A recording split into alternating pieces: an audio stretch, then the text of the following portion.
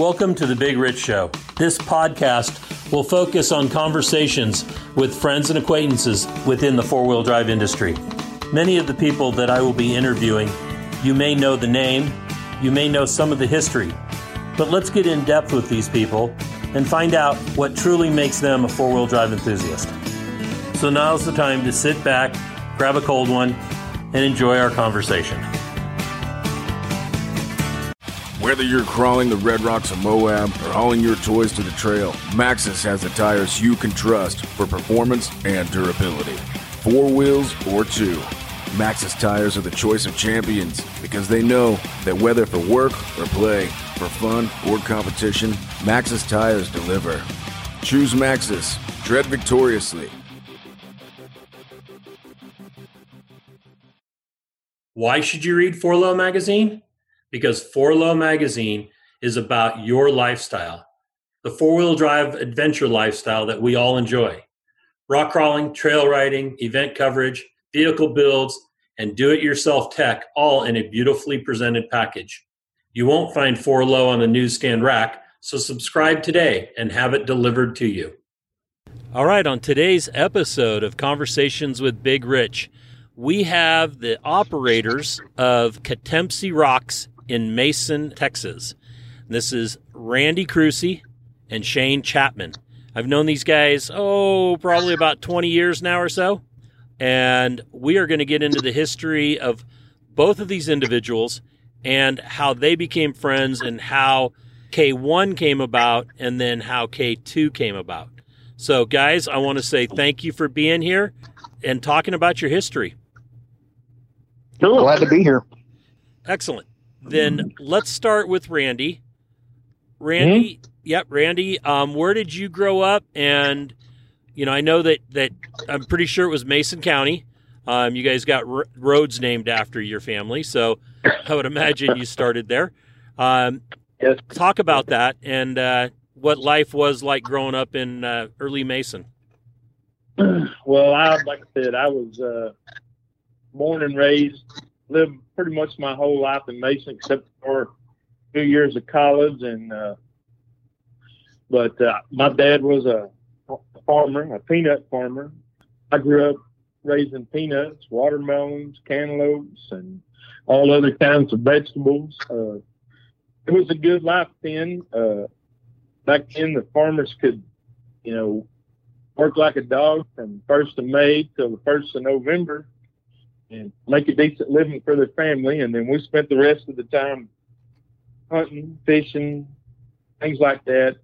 We did a little maintenance on our equipment, but mainly just we enjoyed the winters. My dad was also a big cat fisherman.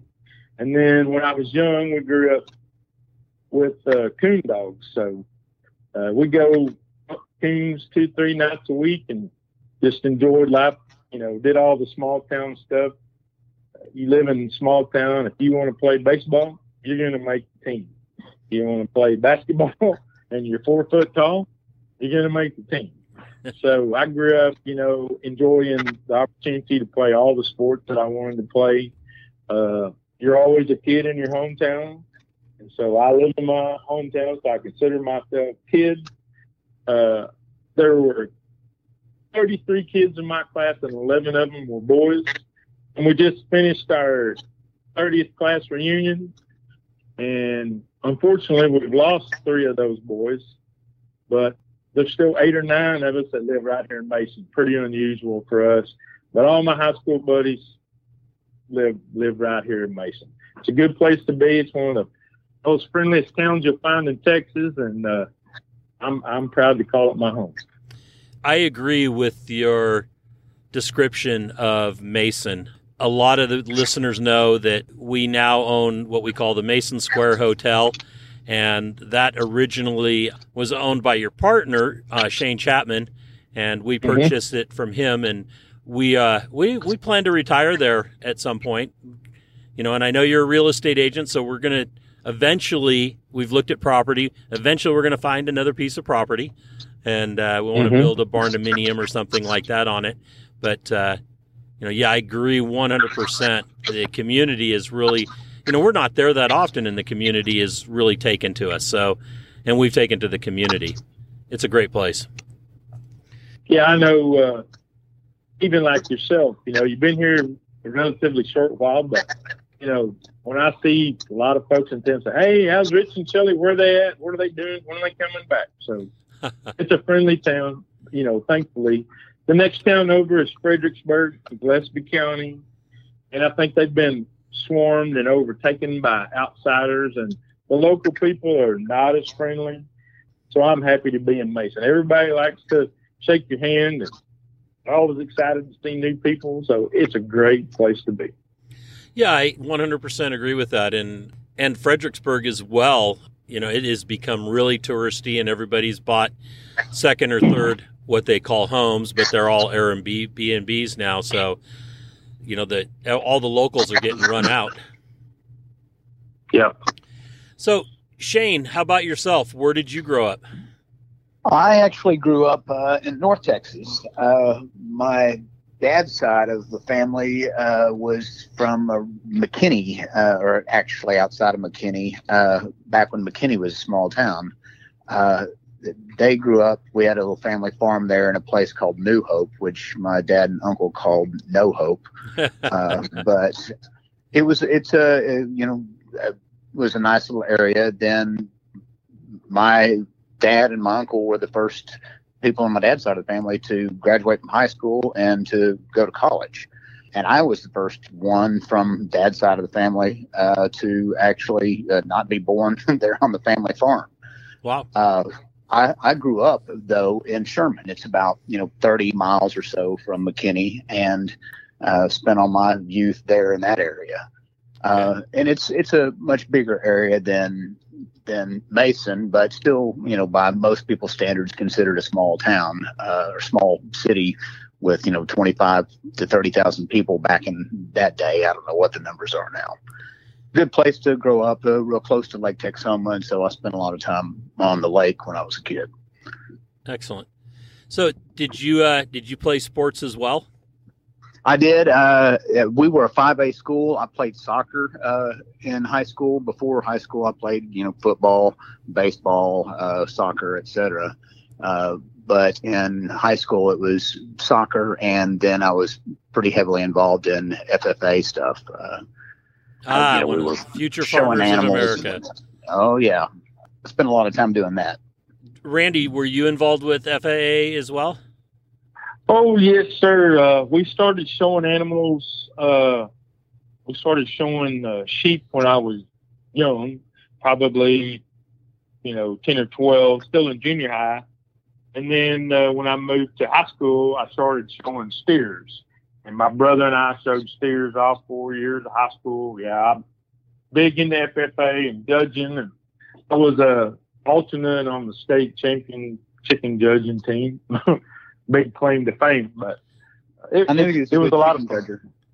Yeah, I can judge a chicken, buddy. Are you saying you're really judgmental? Yeah. Yes. Well, if you've never judged chickens, there's a lot more to judging chicken than watching a pinafore. You candle eggs and and all kinds of stuff. I learned way more about a chicken than I ever needed to know. Well, I figured that judging chicken was more like with a bib and a plate. Yeah, that's how I like it. The judge fried chicken. No, there's chicken on the hoof. Chicken on the hoof. There you go. Awesome.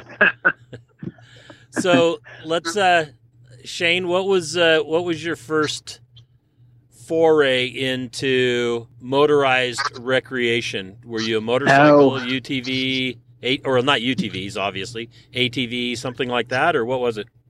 Well, it was when I was a kid. It was dirt bikes and then ATVs. I got one of those Honda 200X 3-wheelers at some point in time, and I wore that thing out. I mean, I still have scars on both my legs from various wipeouts on that, or foot coming off the peg kind of stuff. But but you lived.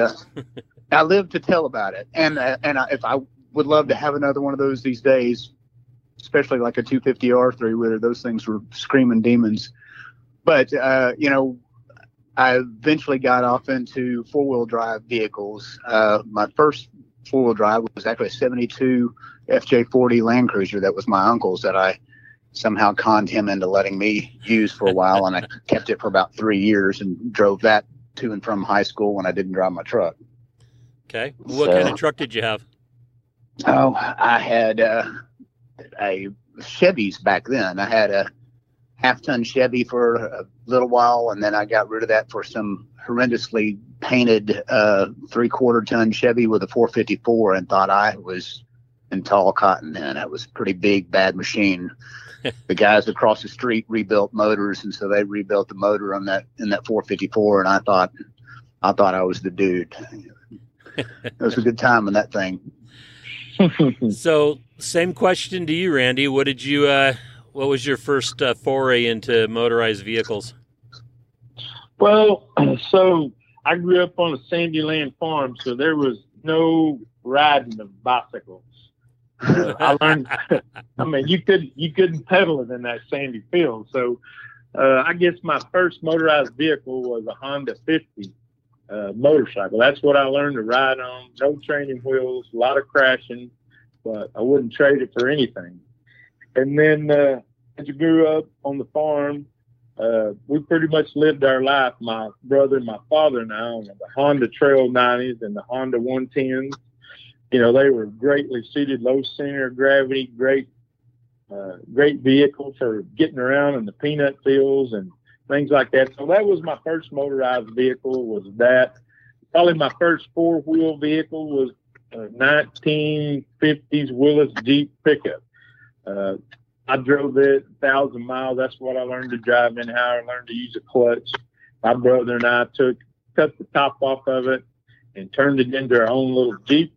That was my first four-wheel drive. And then, of course, as I grew older, got into high school, got my driver's license, I had a half-ton Ford pickup.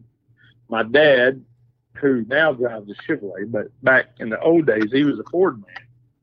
So when we went looking for a pickup, I found a Chevrolet that had about 50,000 miles on it, 4 or 5 years old, and we found a Ford, basically the same thing, same price within a few dollars. And my dad, in his infinite wisdom, said, "Son, I don't want to influence your decision, but you can buy that Chevrolet, or I'll buy the Ford." And so I drove the Ford. So you drove the Ford because he was buying the Chevy. Yeah, I don't want to influence you at all. But that's what I'm going to do. Sounds like Jerry. So, yep. So after, I know that both of you, of course, attended college. Randy, where did you go, and what did you study? Well, I majored in agriculture, finished with a bachelor's degree in animal science and wildlife management. Kind of was my forte. I graduated from Angelo State University in San Angelo. I squeezed 4 years into about 5.5. But yeah, I really enjoyed it. Some of those classes, I really enjoyed. I had to take them twice, but I got them all. You really enjoyed them, so you took them twice. There you go. That's right. And Shane, let's talk about your college. All right. I went to Texas A&M. I was an Aggie.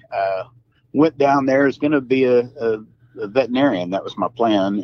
So I was an animal science major myself, and took all the science option stuff. And then when I applied to vet school the first go round, I didn't get in. Graduated with that animal science degree, but didn't get into vet school, and somehow or another ended up on a whim applying to law school. And since I wasn't smart enough to become a lawyer or become a vet and work on animals, I became a lawyer and work on people, kind of. Just a different type of animal. Right. So that's my background on that. Okay, and then Randy, you met your wife while you were in college. Is that correct? That's right. I met her, and we got married had 2 years of college left. I had 2 years. Pam had about 2.5 years of college left. Originally, Pam was an accounting major, and I didn't help her with her grades at all. So she ended up changing her major to education, which was the best thing that ever happened for us. Just because no matter where we chose to live, she could find a job as a school teacher. She thrived when we got to Mason. She worked all her school career in Mason. She taught pretty much every grade, and then coached girls basketball. And then as our kids got old enough to help take care of themselves, she went back, got her master's, and became the elementary school principal, and then the junior high principal, and then high school principal, and then went back and got her superintendent certification. And she retired a couple, 3 years ago as the superintendent there in Mason. I think she was a superintendent for 6 or 7 years. So yeah. Well, she really been married 37 years come the 23rd of this month. Wow, congratulations. And she really climbed the ladder there in Mason. Yeah. Except for being married to Randy. Yeah, I know that was. She had to climb extra hard. Yeah. Yeah. It's that last fish in the bowl. It's easy to catch. Yeah. No, she does well here. She's well respected as superintendent. Did a good job. I'm very proud of her. So, Shane, your family life started. Well, I actually have. I kind of ended up in Mason because of my ex-wife was from Mason. I used to go hunting down in Junction, Mason area a lot when I was younger, and on one of those forays down there, I met my ex at the infamous London Hall Saloon there in London, Texas. So, and was married to her for 20 years, or right at 20 years. We had 3 kids, and 2 of those kids were born up close to Lake Texoma, where we lived at the time. And then my youngest was actually born in Fredericksburg after we'd moved to Mason. Okay. And we moved to Mason about 2000 or so. All right. And then how did the two of you meet, Randy and Shane? Randy, you want to give your side of the story? Yeah, it's probably different versions. I'm assuming so. Which one of you was cruising with tight pants on at the London Hall? No. Yeah. Kidding. That was the Aggie. That was. Well, Shane moved to Mason, and he had a white CJ7, and I noticed him buzzing around town in his Jeep. And of course, I had a Jeep back then, and did a little soft 4-wheeling compared to what we do now. And then we actually got together at I believe it was some kind of Easter party or something. And I was talking to Shane, hey, you're the guy driving that white CJ. And he said, yeah, you're the guy in the blue CJ. And we kind of talked shop about our Jeeps. And he said, man, we ought to be leaving today to go to Utah to go to the Easter Jeep Safari. Well, I didn't have any idea. I'd never heard of the Jeep Safari. My 4-wheeling consists of playing around Mason and the river and the creeks, and then kind of driving the mountain trails up in Ouray and Lake City. And that was kind of the extent of my 4-wheeling. I did have lockers in my Jeep, but I never knew we put them to use the way that we do now. And so Shane was telling me it's like this big granite rock, and you drive all over the whole traction. And so I invited Shane to bring his Jeep and come out and show him the little rock pile that I had that turned out to be K1. And that's how I say we met. Okay. Shane, how about you? That's pretty close, except it was a New Year's Eve party. It was a New Year's Eve party out at the Fredonia Peanut Mill.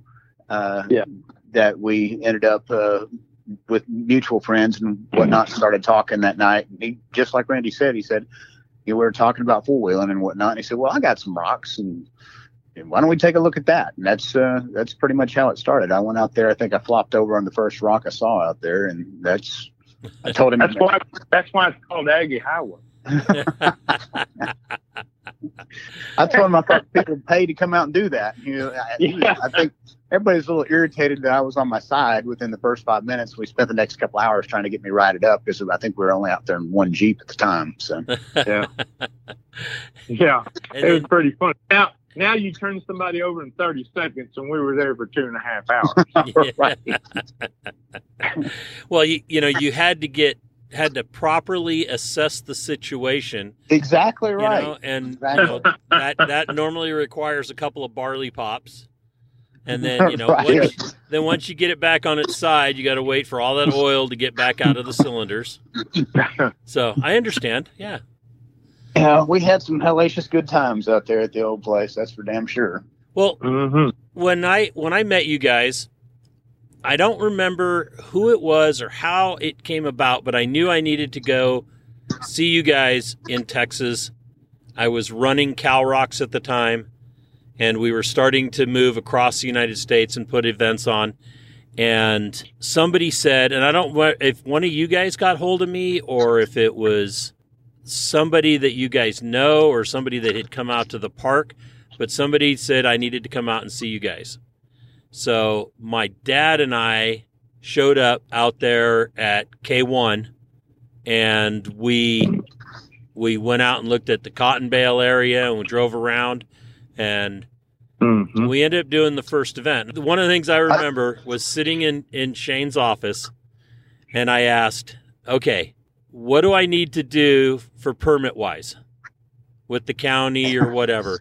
And Shane, you're younger than me, and you looked at me, and I remember you saying, well, boy, this is Texas. And I thought, boy, okay. And then I go, well, I don't want to end up in a lawsuit like I was in Amador County. And you said, well, I am the county attorney. Right. And I was like, okay, let's do an event. I think I still have that old CalRocks poster somewhere from that first event. Oh, wow, that'd be awesome. First of all, okay, we know how Randy ended up there because he was born in Mason or that area. Shane, you moved down there after you were married, and Right. Was it to open a law practice, or how did you end up in Mason? No, it was to raise my kids there. Like Randy mentioned a little earlier, I mean, Mason is a great little town to raise a family. It really is. Most of the time that I lived there until I moved out in 2014 after my divorce. But I think the rest of the time that I was there, I don't know that I had a key to either of the houses that we lived in. And we never locked the doors. I mean, one was out in the country, but one house was in town. We always left the keys in the vehicles, so you wouldn't lose them. They were in the ignition. So it was one of those kind of communities. It was just a great place to raise your kids. And I'd been traveling down there for several years from early 90s whenever I married before we actually moved down there, and just loved that community. And it was a logical place for us to come raise our kids. And all my kids have excelled in Mason schools. Most of that was while Pam was involved either as a principal or a superintendent. And so, I mean, my oldest graduated as a valedictorian. My second child, she graduated in the top of her class. She's a 4.0 student at Texas A&M, and then I've got a 16-year-old that's still there. Okay. So we moved down there in part because I wanted to be in the hill country, and then my ex and I both wanted to raise our kids in that kind of community. It's just a great place to raise kids. Yeah, that makes Well, sense. tell them where Jackson is. Oh, he is in his senior year at Yale right now as a 4.0 student. Oh, yeah. Yeah, Don't miss that one. We're proud of Jackson. absolutely. And ran track there too. Ran 400 hurdles there at Yale. Oh, wow. Oh. That's a long set of hurdles. That's no doubt about that. So the idea of the park and how that came together, you guys obviously went out there wheeling. Shane rolls over, takes half the day to get him uprighted. what transpired? Who was the property owner? Was it a family friend, or how did K1 come about? Well, my family had that property lease for livestock, and then we also farmed peanuts in the field up there on the top of the hill at K1. We had it leased for a long time. Okay. And the owner was a man named Jack Hayes. Really nice individual. His opinion was he wanted somebody that would take and invest time and money into his property and utilize it, take care of it, make money yourself. He would always make us pay the rent, the lease money, and then he would turn around and send half of that money back to do improvements on the property. I mean, he was a great guy. And when I went to it was his home place, wasn't it? It was his dad's home place. Okay. His dad lived there and grew up. His dad was I believe a doctor over in Brady, and Jack Hayes was also a doctor, but he lived in Florida most of his life. But anyway, when I went and told him what we wanted to do, he was all for it. He said, I'm pretty much for anything that if you say I'm covered, I'm covered. And as long as you don't cut my rocks up and haul them off, I'm for it. And so, but the story goes, Shane and I went out there that first time, had a blast. We invited, Shane had two brother-in-laws that were here in and around Mason. And we went out there, and then another guy joined us, and we had a blast, wheeling out there. And Shane, he said, I'd like to invite a couple of my buddies from my four-wheel drive club back home. So I said, sure, let's do it. So they came down. I don't remember how many of those guys were there, but we were kind of sitting by the campfire, and he said, whoever was said, well, I'm the president of the club. I'd like to bring my whole club down here. And I was like, maybe. He said, we pay you. I said, how much would you pay me? How many guys? How much? Yeah. And so pretty much we sit there by the fire, and we pretty much laid out our fee that we charged. That it changed a little, but pretty much stayed the same since day one. 20 years, our fees have been pretty much the same. Yeah, I think we started out like for $40 for a weekend, and now we're at 60 20 years later. I think that's where we. Yep. Mm-hmm. And then if they want hookups, of course, because you guys have water and electricity available. So, right. Yeah, that's an additional. Well, K1 was we throwed something here, and we spent more time clearing the brush out because every time we come, we'd run out of parking. Right. So we were clearing the brush and pushing stuff, and then we decided we needed a pavilion, and then we decided we need to put some cabins up and had a bathroom, just kind of hodgepodge together. When we went to K2, we knew what we want. And so we got to lay it all out pretty much before we started it, which makes it a lot better. The RV slots, the cabins, the parking, all that was, we were looking for that. Right. And the difference between K1 and we'll get more into K2 is K1, I think, to me at least, was a little tamer terrain. There was more intermediate beginner stuff than maybe K2. Is that correct? I think that's right, but part of that's just the nature of our off-road world has evolved too. I mean, true. A 35, 36-inch tire was big back in those days. And K1 was more of a granite dome outcropping, kind of like the Hell's Revenge area of Moab. And K2 is more bouldery kind of stuff with less of a granite dome. But, right. Those 35-inch tires back then, you were a big dog on a lot of that stuff. And there was certainly some hard stuff there. We had plenty of rollovers. I had plenty of rollovers there myself. But I think our options for the harder stuff are much better at K2. Yeah, I would agree. For that on that.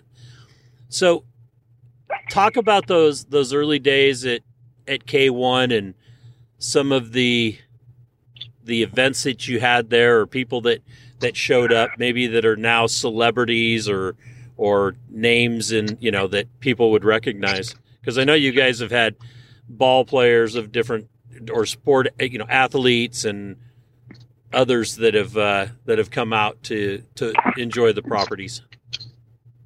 Well, the one that pops into my head right off the bat is Jessie Combs. Okay. She came out and wheeled with us with the Land Cruiser event one year, and had a good time. And the off-road world's a lot lesser place without her being in it.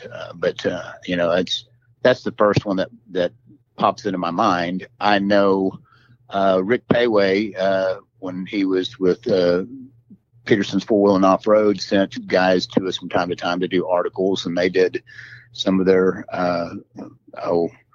what are their off-road adventures? I've forgotten the name. Ultimate Adventure. Yeah. They did some of those with us there. But the funniest one was he sent Jared Jones, that now does Jared's got the full-size Invasion stuff that he does now.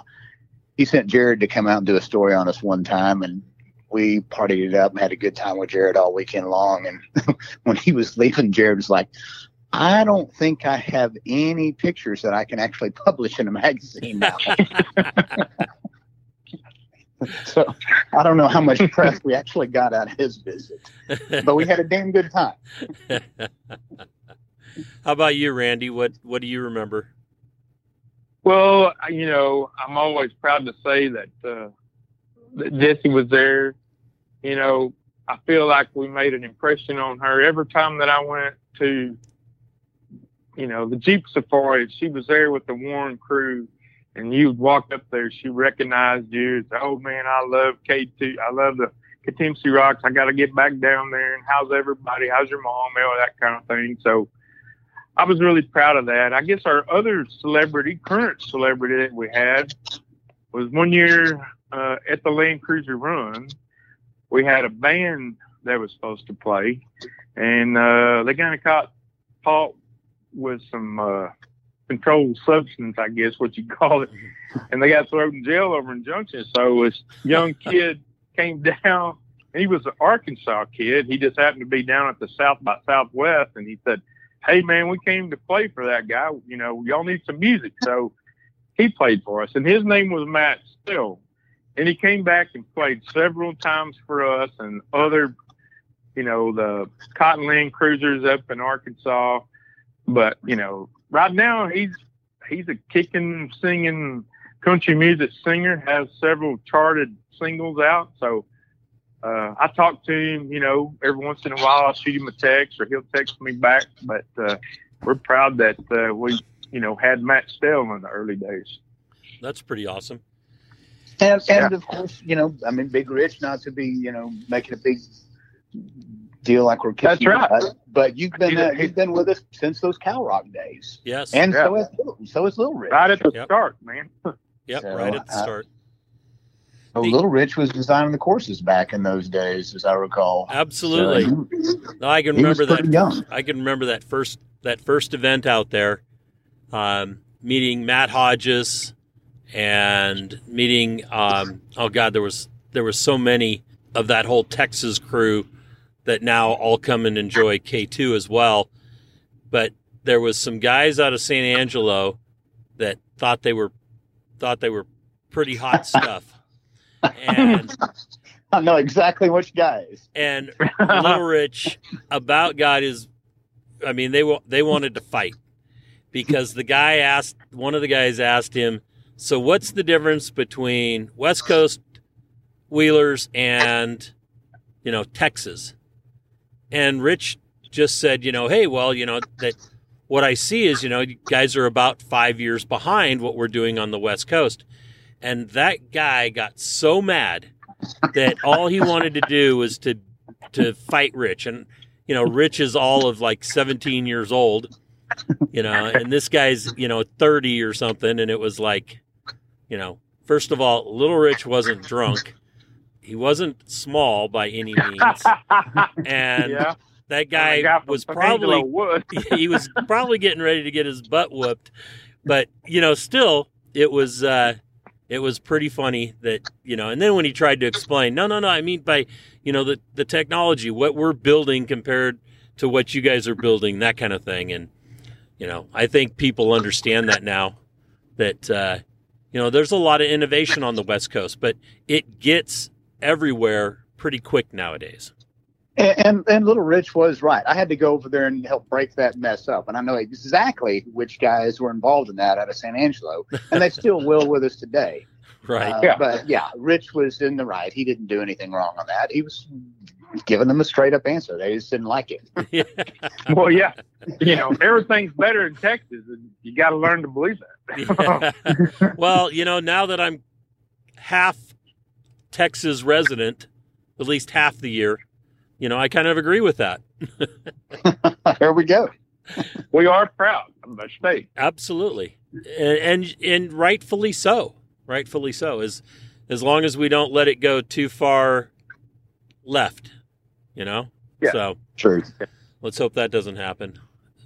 But you are right. The stuff that's coming out of California, I mean, I just drove to California and bought a buggy just because, they're moving up, and I'm taking, their last version, but it's still, you can't find that in Texas.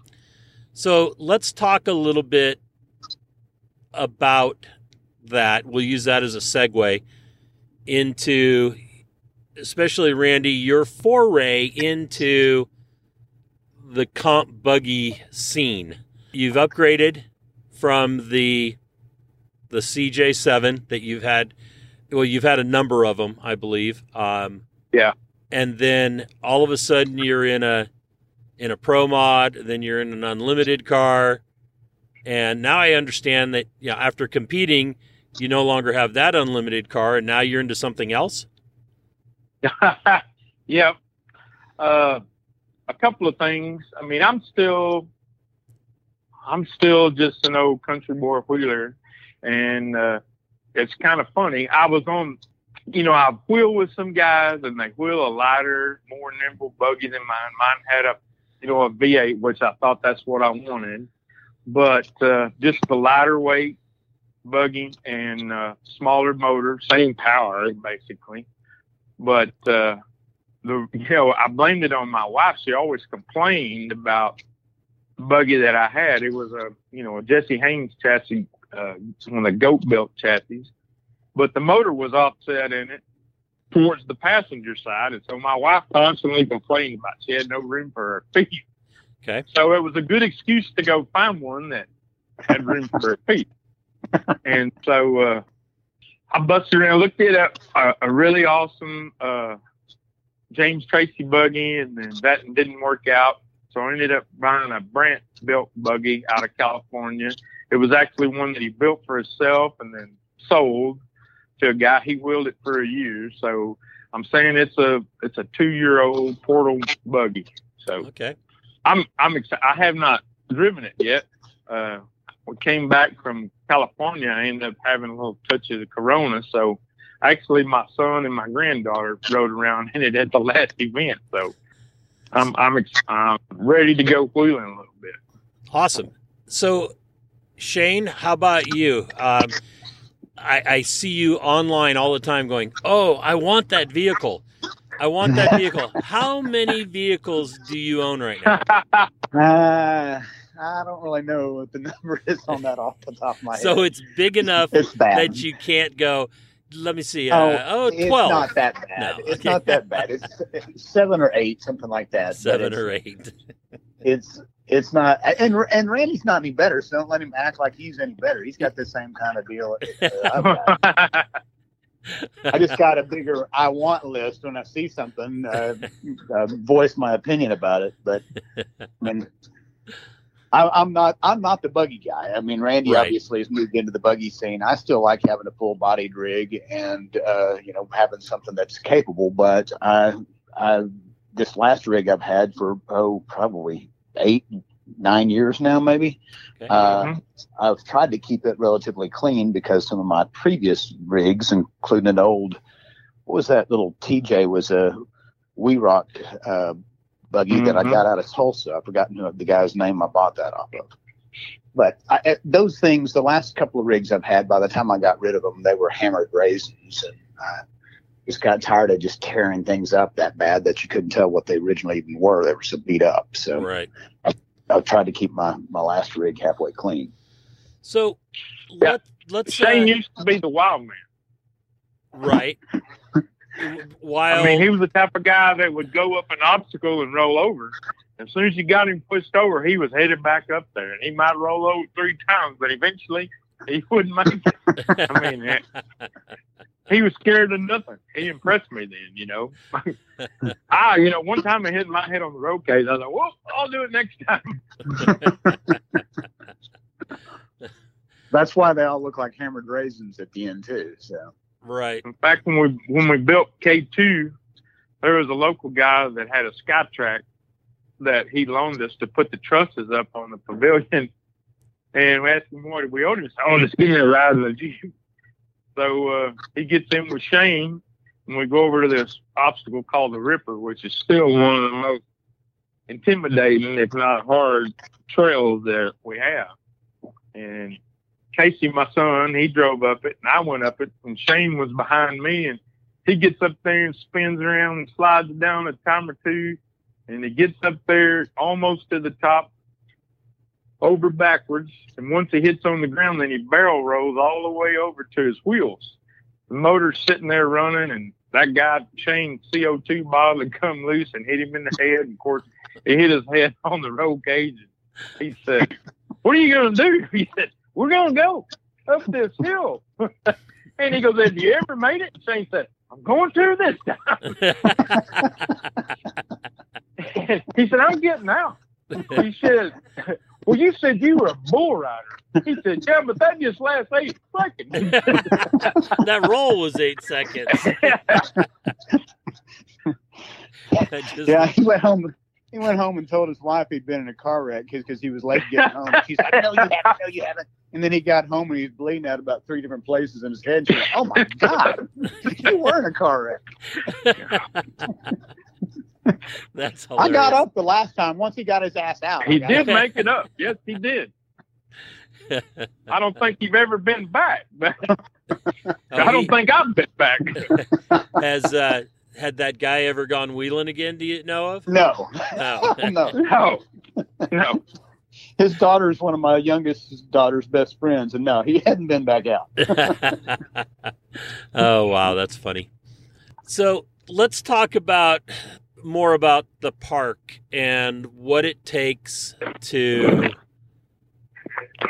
have a piece of property, whether it's a lease situation like you guys have, or a piece of property that you own, that you put a park on. What are some of the pros and cons operating a park? Well, I think in Texas in particular, one of the hurdles is if you're going to do any real wheeling in the state, you're going to have private land, since most of the state's privately owned. So you have to have either own the land, buy the land, or lease the land in order to run any kind of off-road park around here. So right. That makes it a necessity. Texas is pretty good from a legal standpoint.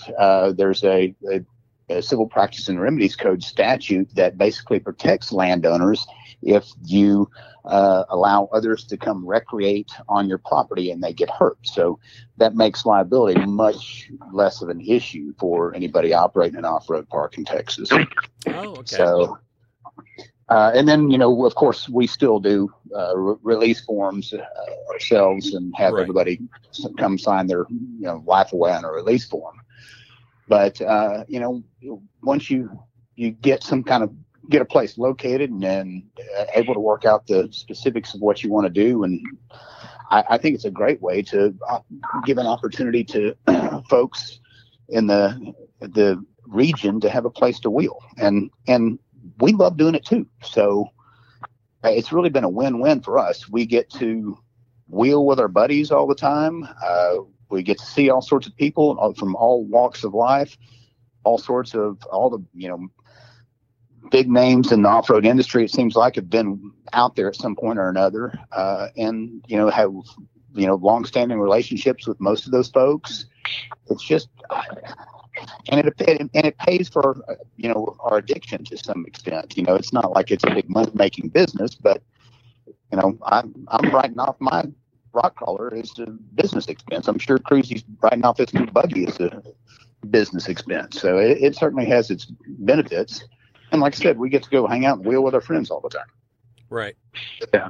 Well, there's a lot of,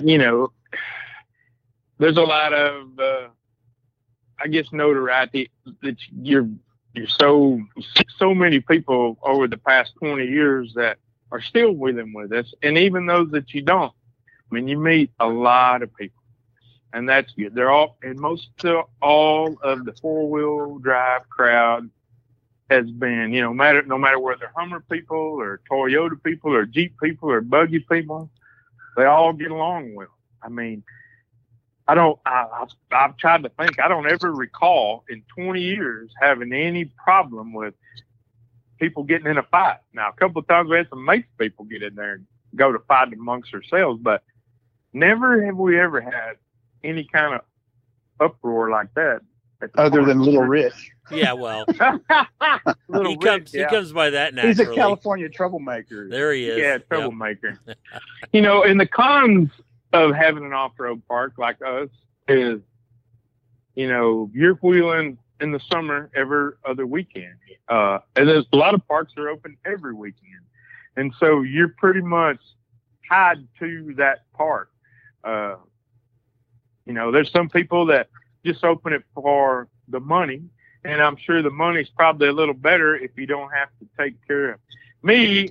I have 3 rock climbers that I take care of. I have mine, and then the yellow Jeep. There was a Pro Mod. That's my son's. It's still in my shop. It's broke right now. Okay. And then my CJ, the last one I had, was Baby Huey. It's in my shop right now, and they're all waiting on me to fix them. But that's another thing for me. It's where I raised my family, and those people that come to the Rocks, they're my son's best friends. They were when he was in high school and junior high, and I raised my family among all those people, and they're better for it. Right. Absolutely. Yeah. And we see those kids. Casey Cruzy, Randy's son, is a perfect example. Casey was spotting people at 12 years of age out there and driving rigs around, and we see those same kind of kids.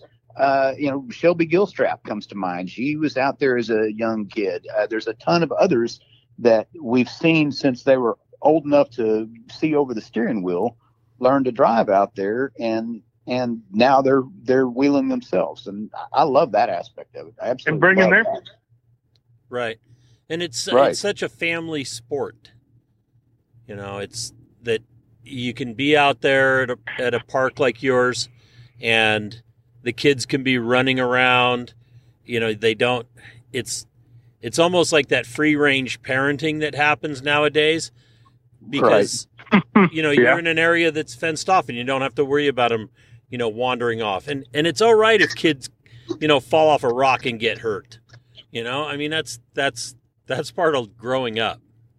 Absolutely. My kids did bike races around that campground so many different times, and you see those kids doing it today. The kids raffles that the Bronco group and the Land Cruiser groups do. Those kids are all up there getting some little prize and whatnot, and their glow sticks. I love all that. That's great. Right. So, didn't you guys have one of the guys that played for the Texas Rangers or something, or somebody come up that used to come out?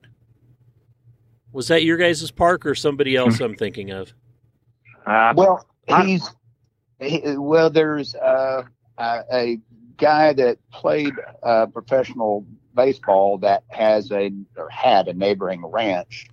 I don't know that he ever actually came out and wheeled with us, though. Okay.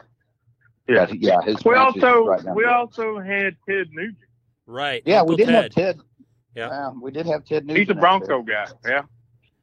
And for a celebrity, he was pretty cool.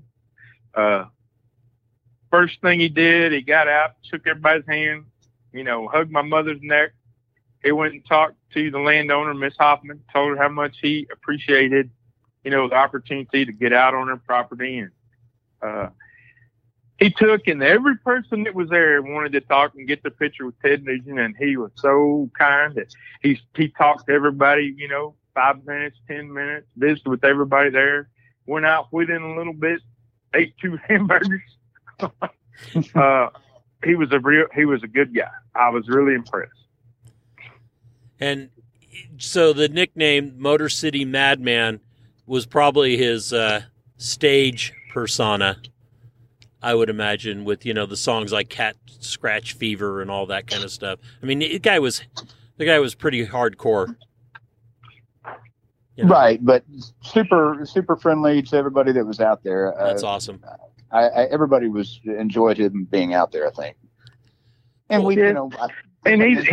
I had met Ted Nugent once before. I was hunting Neil Guy down on the King Ranch, and he was there.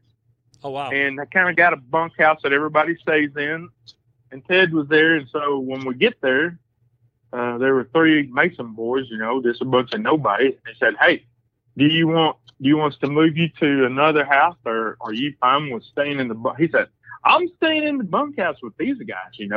They look like good people. We're gonna have some fun." He was that way then.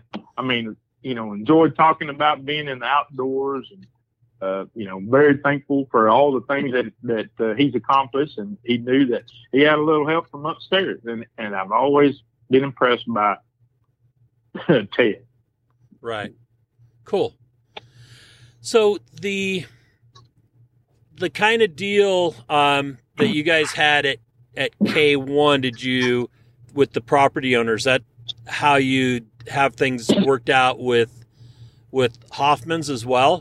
Did you use the same model? Yes, it's a similar lease as we had there at the K1 and what we now have at K2, except that it's changed a little bit. Originally, we had it leased at K2 to include the hunting and everything, so we didn't have a situation where hunters were coming and complaining to the landowners, say, "Hey, the rock crawlers did this or the off-road guys did that." So we subleased the hunting out, and if they had a complaint, they would come to us. Oh, Within the last few years, the Hoffmans have decided they just want to hunt the place themselves. So our lease modified a little bit from that standpoint. Okay. But otherwise, it's pretty similar to what we started with, 20 years ago. Excellent. And I understand that you guys re-signed that lease, and you've got it for an extended period of time, so we don't have to worry about K2 going away. Correct. And the difference, I think, with the Hoffmans versus at our old place is, our concession stand is run by the Hoffman family. Ryan Schischler, is the grandson of the matriarch, Johanna Hoffman, and he runs our concession stand and makes some money doing that and seems to enjoy it. And we certainly enjoy his cooking. Right. So I think having the family members there at every event and seeing what we're doing and serving food, and Johanna Hoffman always goes on and on about how happy she is to see these people enjoying the place and how nice they are to her. And so I think that helps a lot in extending our lease there for, however many years we end up doing this. Right. That's great.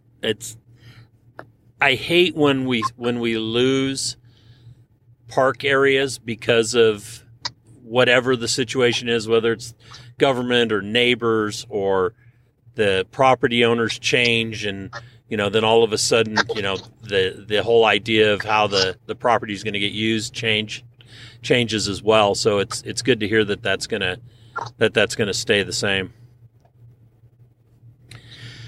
So I think with the second generation of the Hoffmans are involved in it, and I'm sure they enjoy the money. It helps keep the branch afloat. And I really feel like, if we lose Mrs. Hoffman, that's going to continue. I know both of my kids would jump at the chance, if I decided to pass the duties along. So I think we'll be there a long time if we want to be. Excellent. That's good to hear.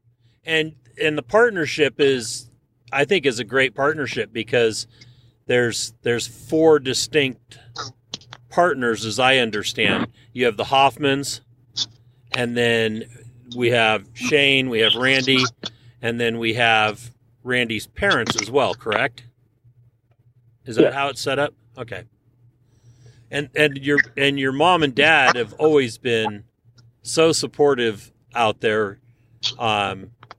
Your dad, he always cracks me up about, Jerry will say, "Yep, I guess it's time for me to go clean the toilets," and it seems like they got the jobs that you guys don't really want. That's exactly right.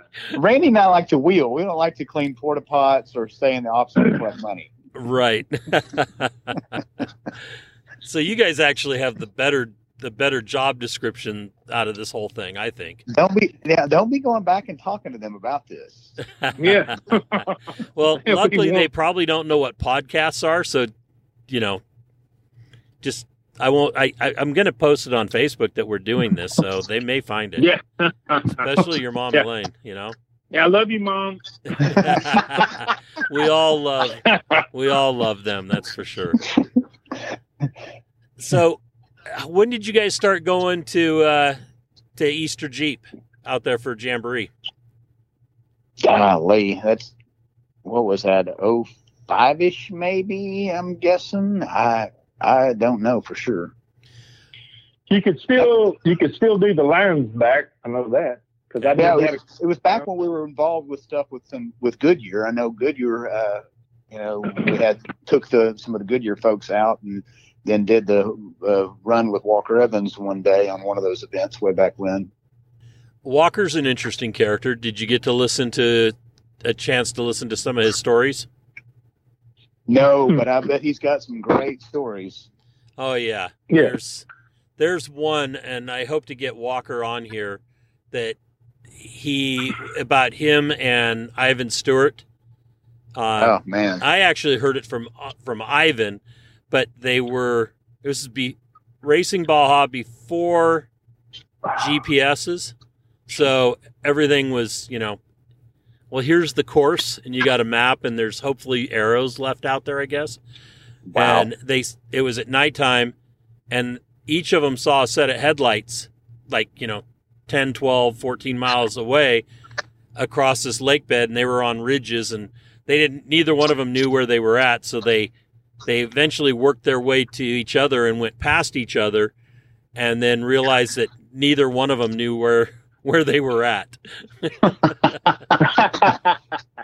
Yeah. But they both finished that race. I don't know how well they finished. I don't remember that part of the story, but I love hearing those stories from those guys.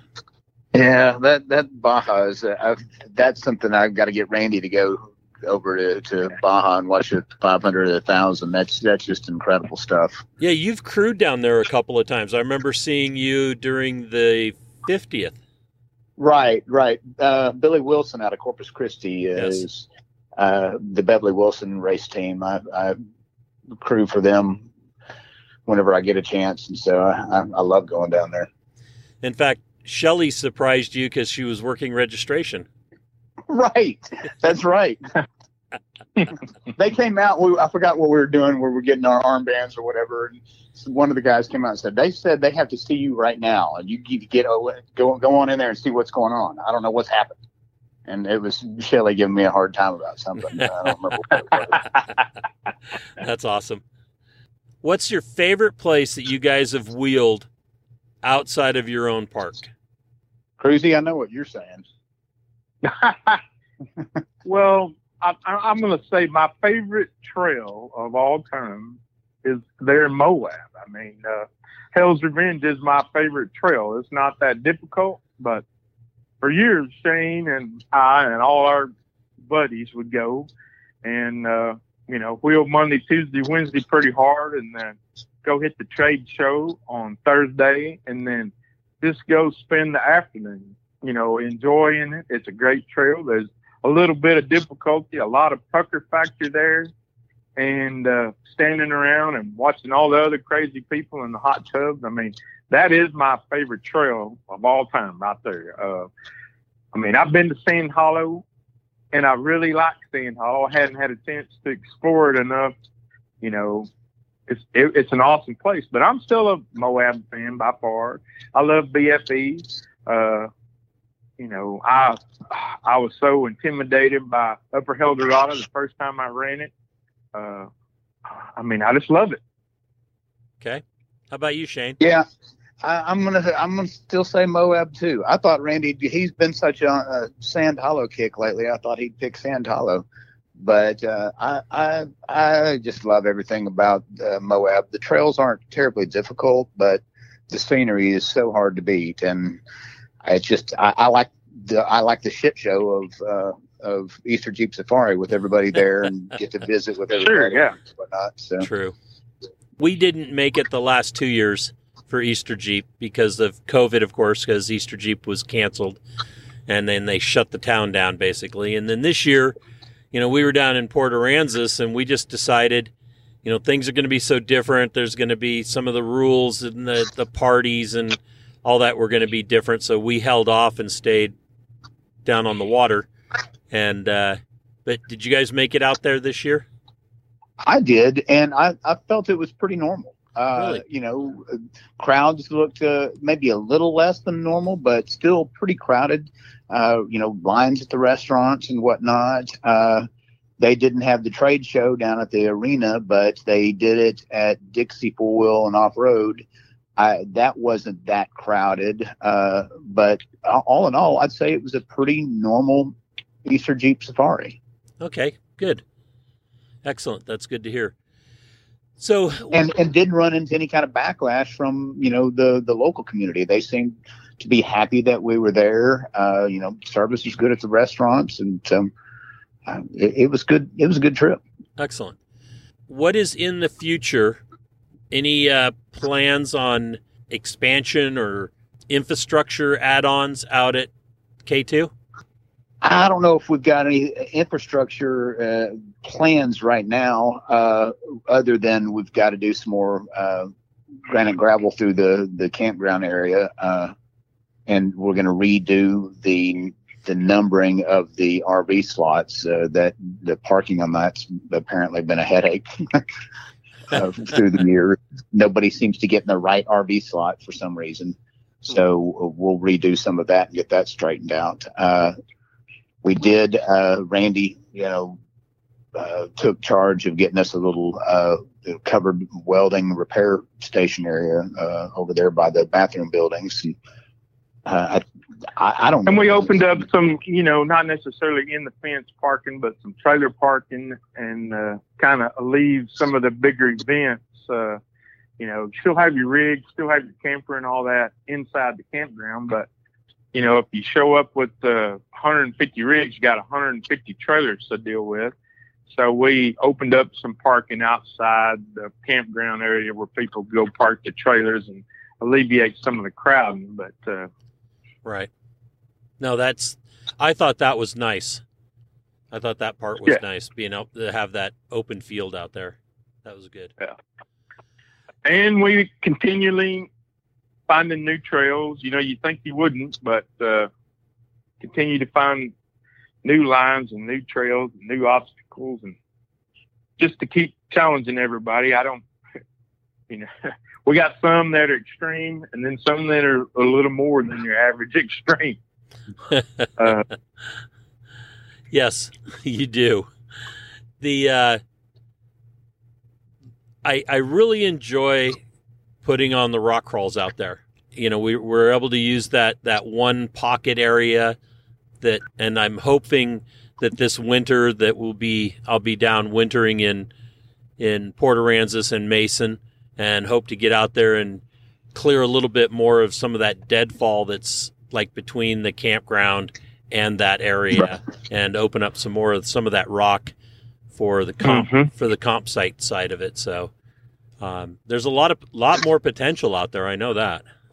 Yeah. You know, one thing we didn't to touch on, Rich, is you know, a lot of people have problems with our name and wonder where our name comes from, and that's something I guess we probably ought to address. The whole Katimsi Rocks was based on a geological rock formation that was there at the old K1 location. But the Katimsi name is based on a Comanche chief, Katimsi, that used to winter in that area around Mason. So that's when people are always like, Cat Misi Rocks, whatever, and it's Katimsi. Right, Katimsi.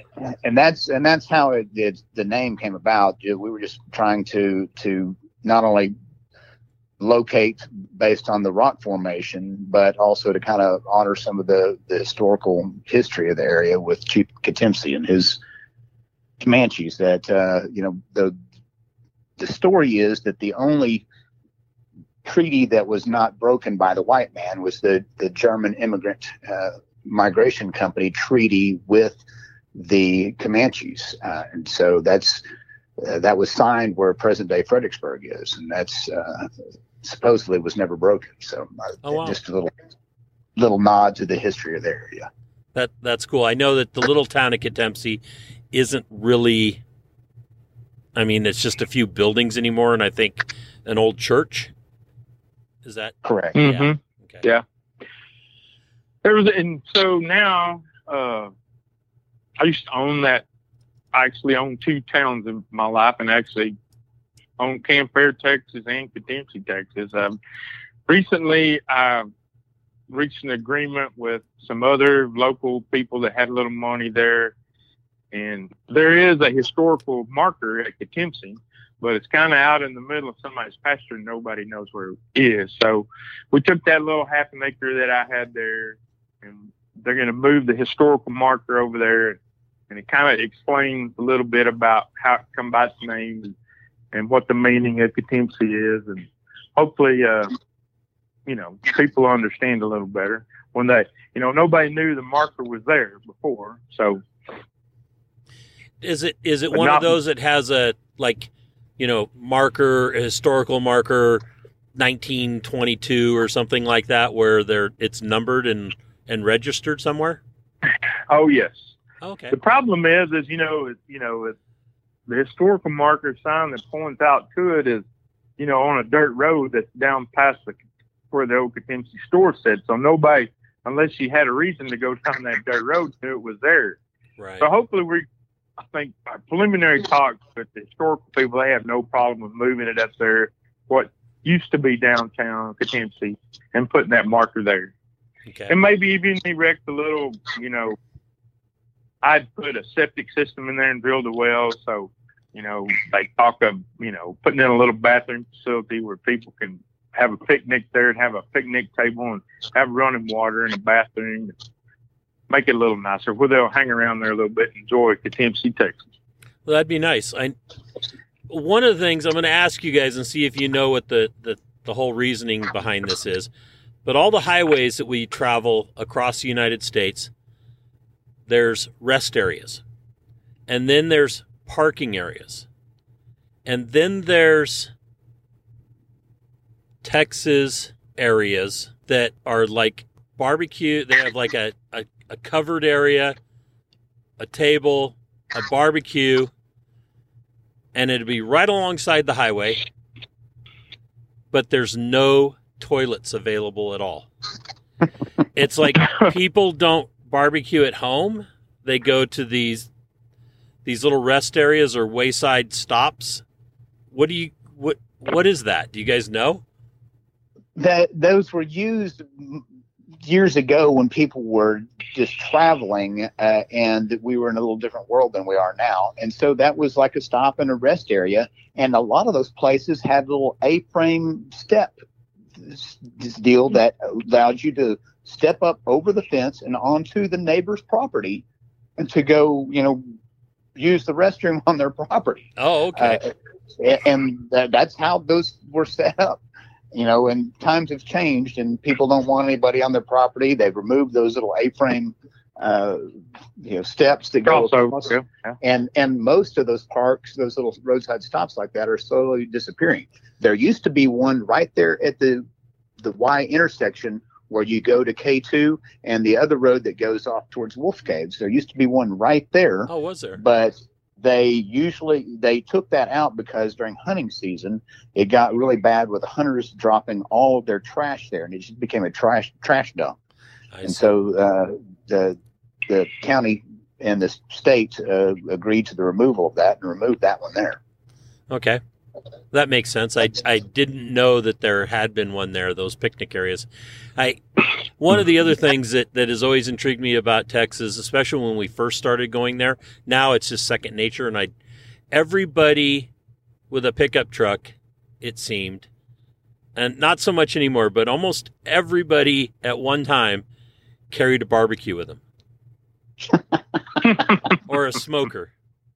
And some of you guys are serious enough to where you have like big trailer smokers, and you'd see like on a weekend, I'd see like 7 or 8 of them traveling, down some back road or what I'd consider, a county highway or whatever. And it's like everybody has got a smoker and a barbecue. It just, it absolutely amazed me. But in Texas, we like our barbecue. Yes, we like our barbecue. Well, and then in Mason, I think you have one of the best. That's true. Yeah. Coopers, the original Coopers. That's right. Well, I'm sitting here in my office and I got 2 first place barbecue plaques I'm staring at on the wall. He has one of those big giant barbecue trailers. I do have. I actually got 2 of those. I have 2. Yep. But when I was fresh out of college, a group of guys and I would get together and we prided ourselves on barbecues. First thing, myself, I'm a guitar player, and another friend of mine, Joey Henderson, is a banjo player. And so, we'd sit around and pick music and drink beer. And one of our guys, his dad was on the funeral home, so always had a great big giant green tent. And, nearly every time we'd win the showmanship trophy just because we drugged more junk out there than anybody else. When you said he had a funeral home and you were talking about barbecue, I was like, I didn't know where that was going to go. And then you said green tent. Thank you. Where could this be going? Thank you for the green tent comment. Yeah, because usually all the barbecues are in the summertime and it's so daggum hot and you're just out there most of the time in the blistering sun. So we always had plenty of adult refreshment. And we always partied a little harder than everybody else. So we did make some good barbecue. We had a really good. They still do it. I don't do it anymore. I can't take it. But you have your trailers still. I still do. I used to cater. Mason, Texas is a small town. There's no industry, and it's hard for a young person to make it. And, and so for probably 15, 20 years, I catered up to 1,200 people. And I did that pretty hard. But barbecuing and catering is hard work. Whatever you pay somebody to cater, they earned it. I'm telling you. Right. But that's what I did to make a little extra money as I catered, and to Wayne Hoffman, who used to run the concession stand at K2 for the first 5 or 6 years. He and I were partners, and we catered a lot of events together. And that's kind of how K1 kind of come about, because Wayne Carl, in turn, catered all our events at K1. And so it's pretty lucrative. And he wanted to keep it going. He said, so you need to come out to Grit and take a look at our rocks, So, well, I'm glad that happened. Yep. It was, and Wayne Carl and I were good friends in high school, played side by side in football. We roomed together in college, and I'd been out to that property at Grit 100 times, and I never saw those rocks, just basically because they had no roads over there. So you didn't know how much they actually had until he invited me to go take a look. And it was just exactly what we wanted. I felt it was a step up in terrain from K1. It was in our hometown, and so it was closer to Mason. We lost a lot of business for our local vendors at K1 because we were just as close to Brady as we were Mason. So it was in Mason, closer to Mason. We had a concession stand operator and lots of good rocks. So it was a perfect combination for us. Yeah, I think that it is a great combination. Absolutely. Easy access from all directions. The campground is level. Yep. We had an issue one time. We had somebody come in a big old Prevost motorhome and is trying to get to a parking spot, and his windshield popped out occasionally. And a At the old Prevost. place. So did he drive home with goggles on or something? Well, those guys, it's kind of like the Hummer guys. And when they broke down on the rock, they called like AAA. They literally tried that. Oh wow, that's that doesn't surprise me. Did they bubble wrap their cars? You know, I don't remember what they did, but they come like, "Hey, man, windshield popped down." I said, "Man, I'm sorry about that. What do you want me to do? I couldn't afford the windshield if I wanted to." Here's a pair of goggles. Have fun driving home. Open Yeah. the back windows. Yeah.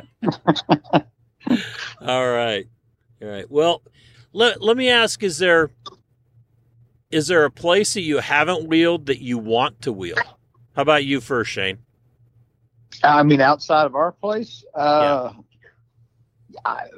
on I still haven't done Sand Hollow. I want to do Sand Hollow, and I want to do the Rubicon Trail. And I know that's up in your neck of the woods, Rich, to do the Rubicon. And it's not supposedly going to be super hard, but it's one of those on the bucket list of things I have to do. I agree that for anybody that enjoys scenery and trail wheeling, you got to do the Rubicon. And knowing how you guys are, I would suggest hooking up with Bob Sweeney and Jeepers Jamboree and going on the big trip.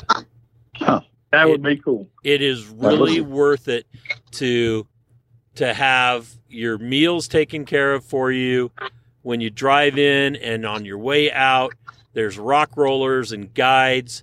First time on the Rubicon, it's not hard. You're not going to get lost, but it's really nice to go out there with a bunch of like-minded individuals and not worry about other people that would interfere with your weekend or your 4 or 5 days. So, Yeah. Good point. yeah. How about you, Randy? I'd say I would like to go to Johnson Valley. There's a lot of good stuff that I haven't had the opportunity to go see. There's a lot of stuff in Arizona that I'd like to go try. And even Colorado, there's some trails in Colorado around Montrose and stuff that I'd like to go hit. Okay. Rubicon would be on my list, but not as much. You know, it's not a rock climbing place. It's a place to go and enjoy. Right. You know, I wouldn't take my buggy to the Rubicon, I don't think. I think I would take an LJ, you know, and pack some stuff in there and do some camping and enjoy it. I would say I would sure like to do the Rubicon for sure. Yeah, it is. It's not what I would call extreme. There are some little play areas right off the side of the trail that, you know, that are buggy lines, but, you know, for the most part, it's very scenic. It's beautiful, the lakes and the rivers that you get to swim in, and, you know, the people, especially like on Jamboree, where you have such a good group of people that are just hanging out and having a good time. You know, they bring in entertainment and everything, but it would be I think it'd be worthwhile for you guys to do it that way. Mm-hmm. I'd also like to do one of those Baja Adventure trips with, one of the, race car drivers that, where you go down the peninsula there and you see all the little hot spots and whatnot. Because all we do when I'm down there crewing or pitting is haul butt from one location to the next and then sit there for the rest of the race and wait for vehicles to come in through the course of the night. So I'd like to see some of that scenery and actually enjoy it a little bit. Yeah, there's actually a couple of really good groups to go tour with. Kurt LeDuc does one.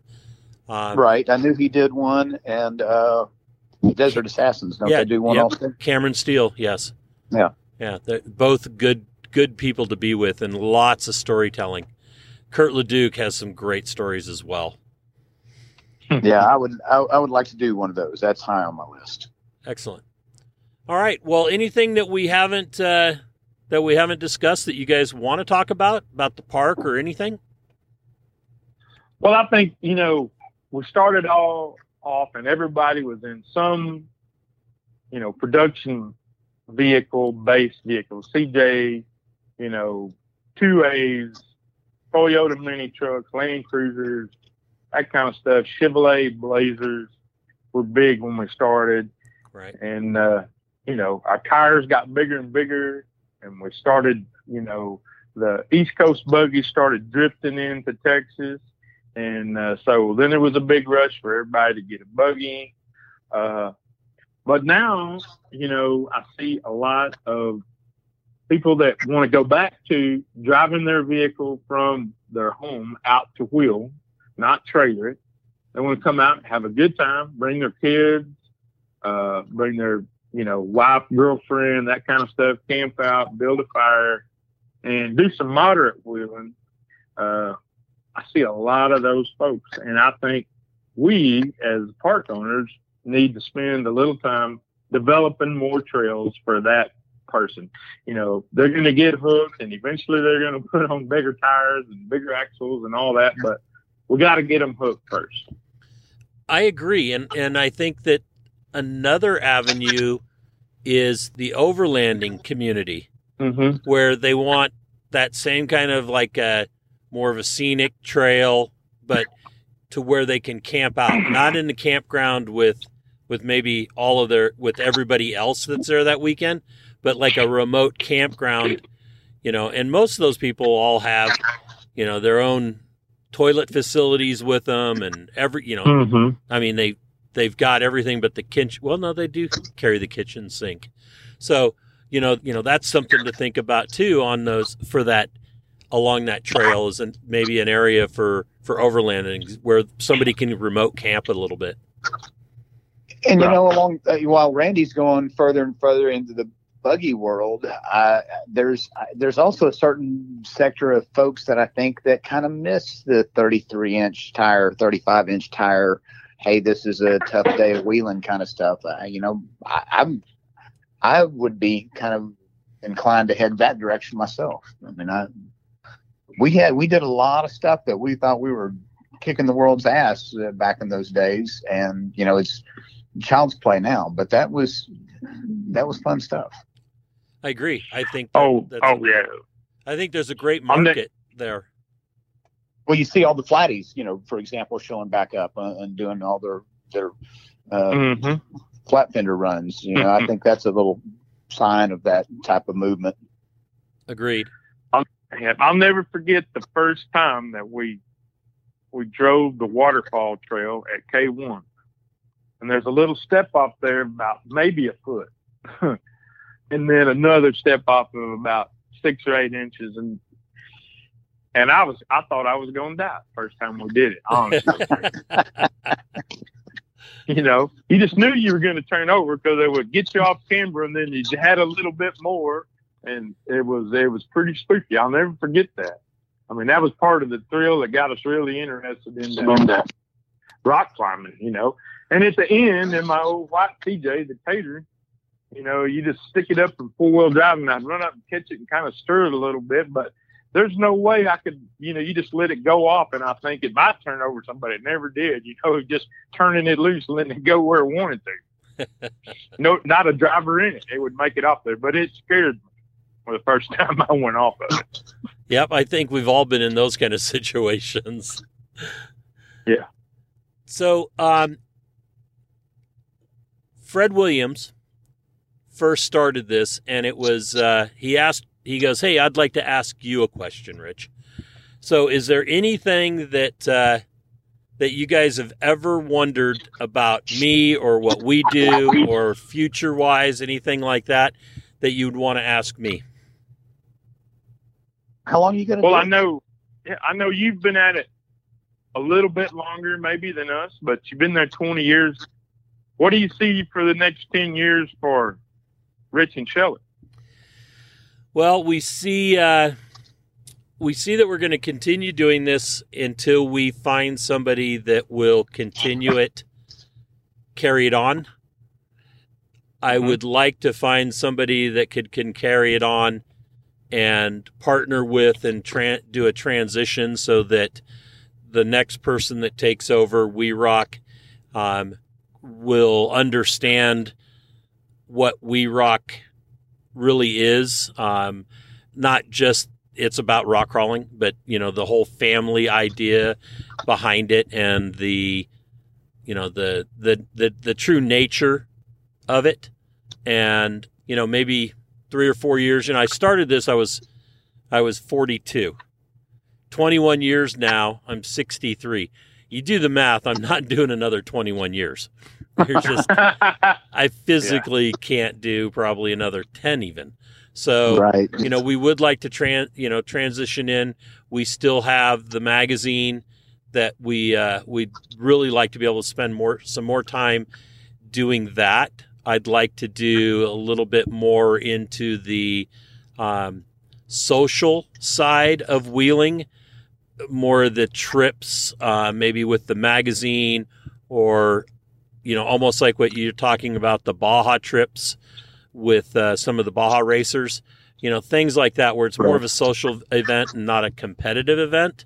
I think physically that would be easier for me to deal with than lugging 30-pound bases all over the hillside. So, that we want to stay in the industry because we love the people, and we're looking at a way for us to continue that without having to do so much physical work, I guess. Sure. So that's the answer. I understand that. I mean, and like I said, I mean, these folks over the last 20 years, I mean, we've had maybe a handful of problem people, but so very few. Never had anything stolen. I think somebody lost a gun that they had in their vehicle on the trail, pistol that fell out a few years ago. So somebody turned around and handed it back into the office. It's just a different kind of crowd than you run into in other places. So it's just it's a good group of people, and staying connected to them, I think, is an important thing to do. Exactly. Yep. Well, guys, and I want to say this about the folks that came in. I mean, I know most people in Texas for sure heard about our tragedy with our courthouse here in Mason. Yes. And so Shane and I wanted to be at least one of, and we ended up being the first fundraiser for the courthouse. And, I mean, we had a huge pouring out of love and concerns about Mason, because most of those people for 20 years, they pulled into town, parked across the street from your hotel, and they enjoyed looking at the courthouse. And when we called and asked our folks to come help us, they showed up in a big crowd, raised $16,000, and then came back again and raised $4,000 for about $20,000 worth of help for Mason. So we're proud of that. And you should be. We're proud of our friends. Yes. Yeah. Yeah, that was, just to touch on that night that it burned, we were staying in the balcony room, what we call the library room, and heard all the sirens go out of town, and then all of a sudden heard one siren come back in and stay. And we were like, what is going on? So Shelley looked and was like, oh my God, you need to come look at this. The courthouse is on fire. And I was like, what? And then we sat and just, for the next 2.5 hours, we're just totally blown away watching that beautiful building just melt from the inside out, or from the top down. Luckily, they're going to save the building, the majority of all the rock structure and everything, and they're going to reinforce everything and then build it back in. So that's good to hear. Yeah, that was a horrible tragedy, and you had some great video footage of that burning down, and just such a horrendous deal. I mean, that was kind of the centerpiece of the community there. They practiced law in that building for 20 years. It's just a heartbreaking thing to see that thing burn down. Right, and I'm sure Judge Bearden is not too pleased with all that happening. No, not at all. No. Anyway, guys, thank you so much for coming on and spending basically an hour and a half of your life telling us about your life. I hope for all the continued success for either of you in business and in wheeling and with K2. I'm proud to say that you guys are friends of mine. Oh, we thank love you you and Kelly both. Yes. Yes. Well, we will see you guys. I'm going to be in town in Mason for the 4th or 3rd of July. So we'll see you guys during that time. And for sure, we'll see you next year with the rock crawls. Oh, we look forward to it. All right. Absolutely. Okay, Thanks, guys. Rich. Thank you so Thanks, much. Rich. All right. Talk to you later. Bye-bye. Bye. If you enjoy these podcasts, please give us a rating. Share some feedback with us via Facebook or Instagram, and share our link among your friends who might be like-minded. Well, that brings this episode to an end. Hope you enjoyed it. We'll catch you next week with Conversations with Big Rich. Thank you very much.